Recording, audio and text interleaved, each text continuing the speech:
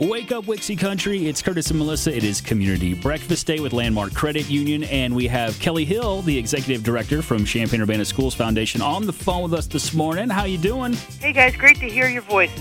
And you have a very important project going on right now with CU Schools Foundation. Yeah. We've been trying to help give some support to our schools during COVID and all this remote learning and people not being in their regular places. So our Connections Fund normally helps support our homeless students in Champaign-Urbana Public Schools. And this year we've kind of teamed up with Regional Office of Education and the City of Champaign to put together a little drive where people can go to an Amazon wish list and purchase some items that can be mailed directly to a place where we'll be able to get them out to students.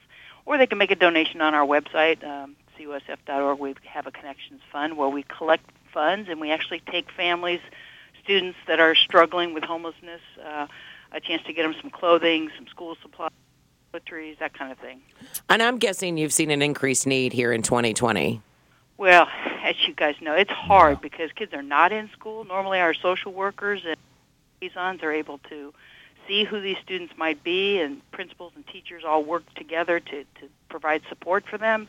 Nobody's in school, so it's hard to find these students. And we know they're out there. We know their numbers are increasing just because of COVID, and we've got evictions, maybe on the horizon in the next year. So, yeah, it's going to, and everybody's saying the same thing, it's going to get a little worse till we get better and we get out of this. So we're doing what we can to try and, lift families up and give them something to feel good about as we head into the holiday season and the winter months. And Kelly, I was looking at the Facebook page here and checking out some of the stuff that's already been donated. Of course, the link for that Amazon wish list is there as well, and we'll get it up at Wixie.com. But you're accepting donations through the 20th, correct? We are, and the nice thing about the link is you can just order something. You can order a hoodie, and it'll go directly to Regional Office of Education, and we partner with them. They have a case manager there that actually takes the families out to get items.